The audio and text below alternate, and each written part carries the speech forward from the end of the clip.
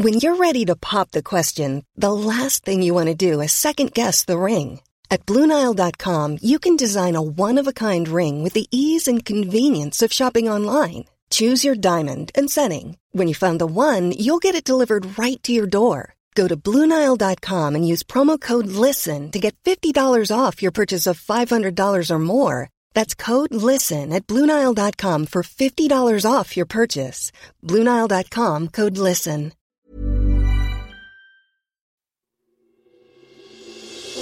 Question of the week from the Naked Scientists.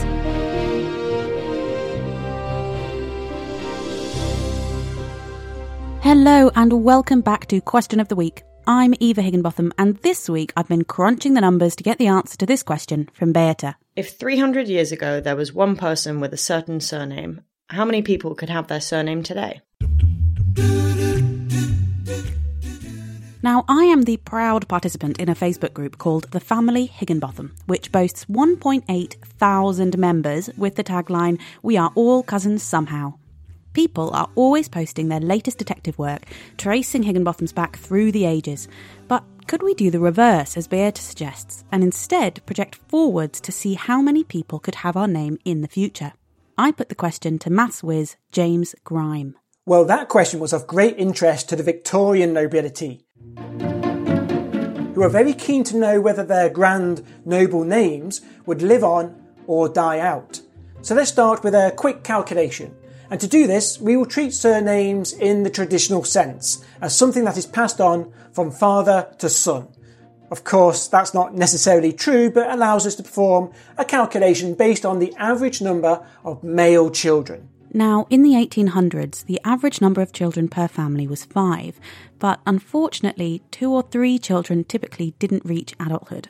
Later, as the infant mortality rate decreased, so did the fertility rate. So, for the sake of our calculation, let's say the average number of children has been a steady 3 children per family, or about 1.5 male children. That means for each generation, the number of males increases by 50%. And over 300 years, say 10 generations, the male population would grow from 1 individual to 58. Of course, I've used an average here. If instead each generation had 3 boys, then the number of descendants sharing that surname could be as large as 59,000. On the other hand, a couple of generations with no male children could lead to the surname dying out completely. And it was the potential dying out of their surname that the Victorian nobility was so concerned about. So, 2 great Victorian statisticians, Francis Galton and Henry Watson, decided to investigate the problem. And they determined that a surname would ultimately die out if the average number of male children was less than or equal to 1. Now, that might sound obvious because that means the average number of males would be decreasing with each generation.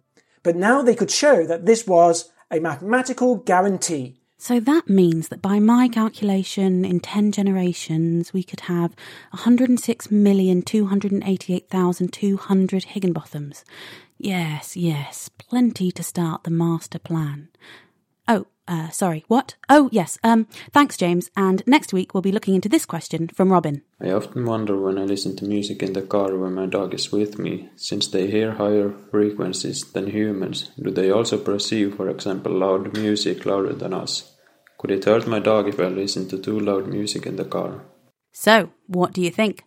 You can email chris@thenakedscientist.com, find us on Facebook, tweet @NakedScientists, or join in the debate on the forum. That's at thenakedscientist.com/forum.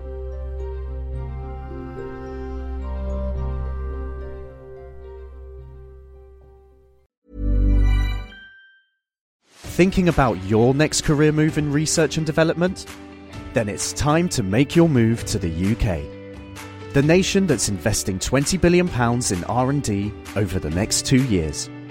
The nation that's home to 4 of the world's top research universities. The nation where great talent comes together. Visit gov.uk/great talent to see how you can work, live and move to the UK.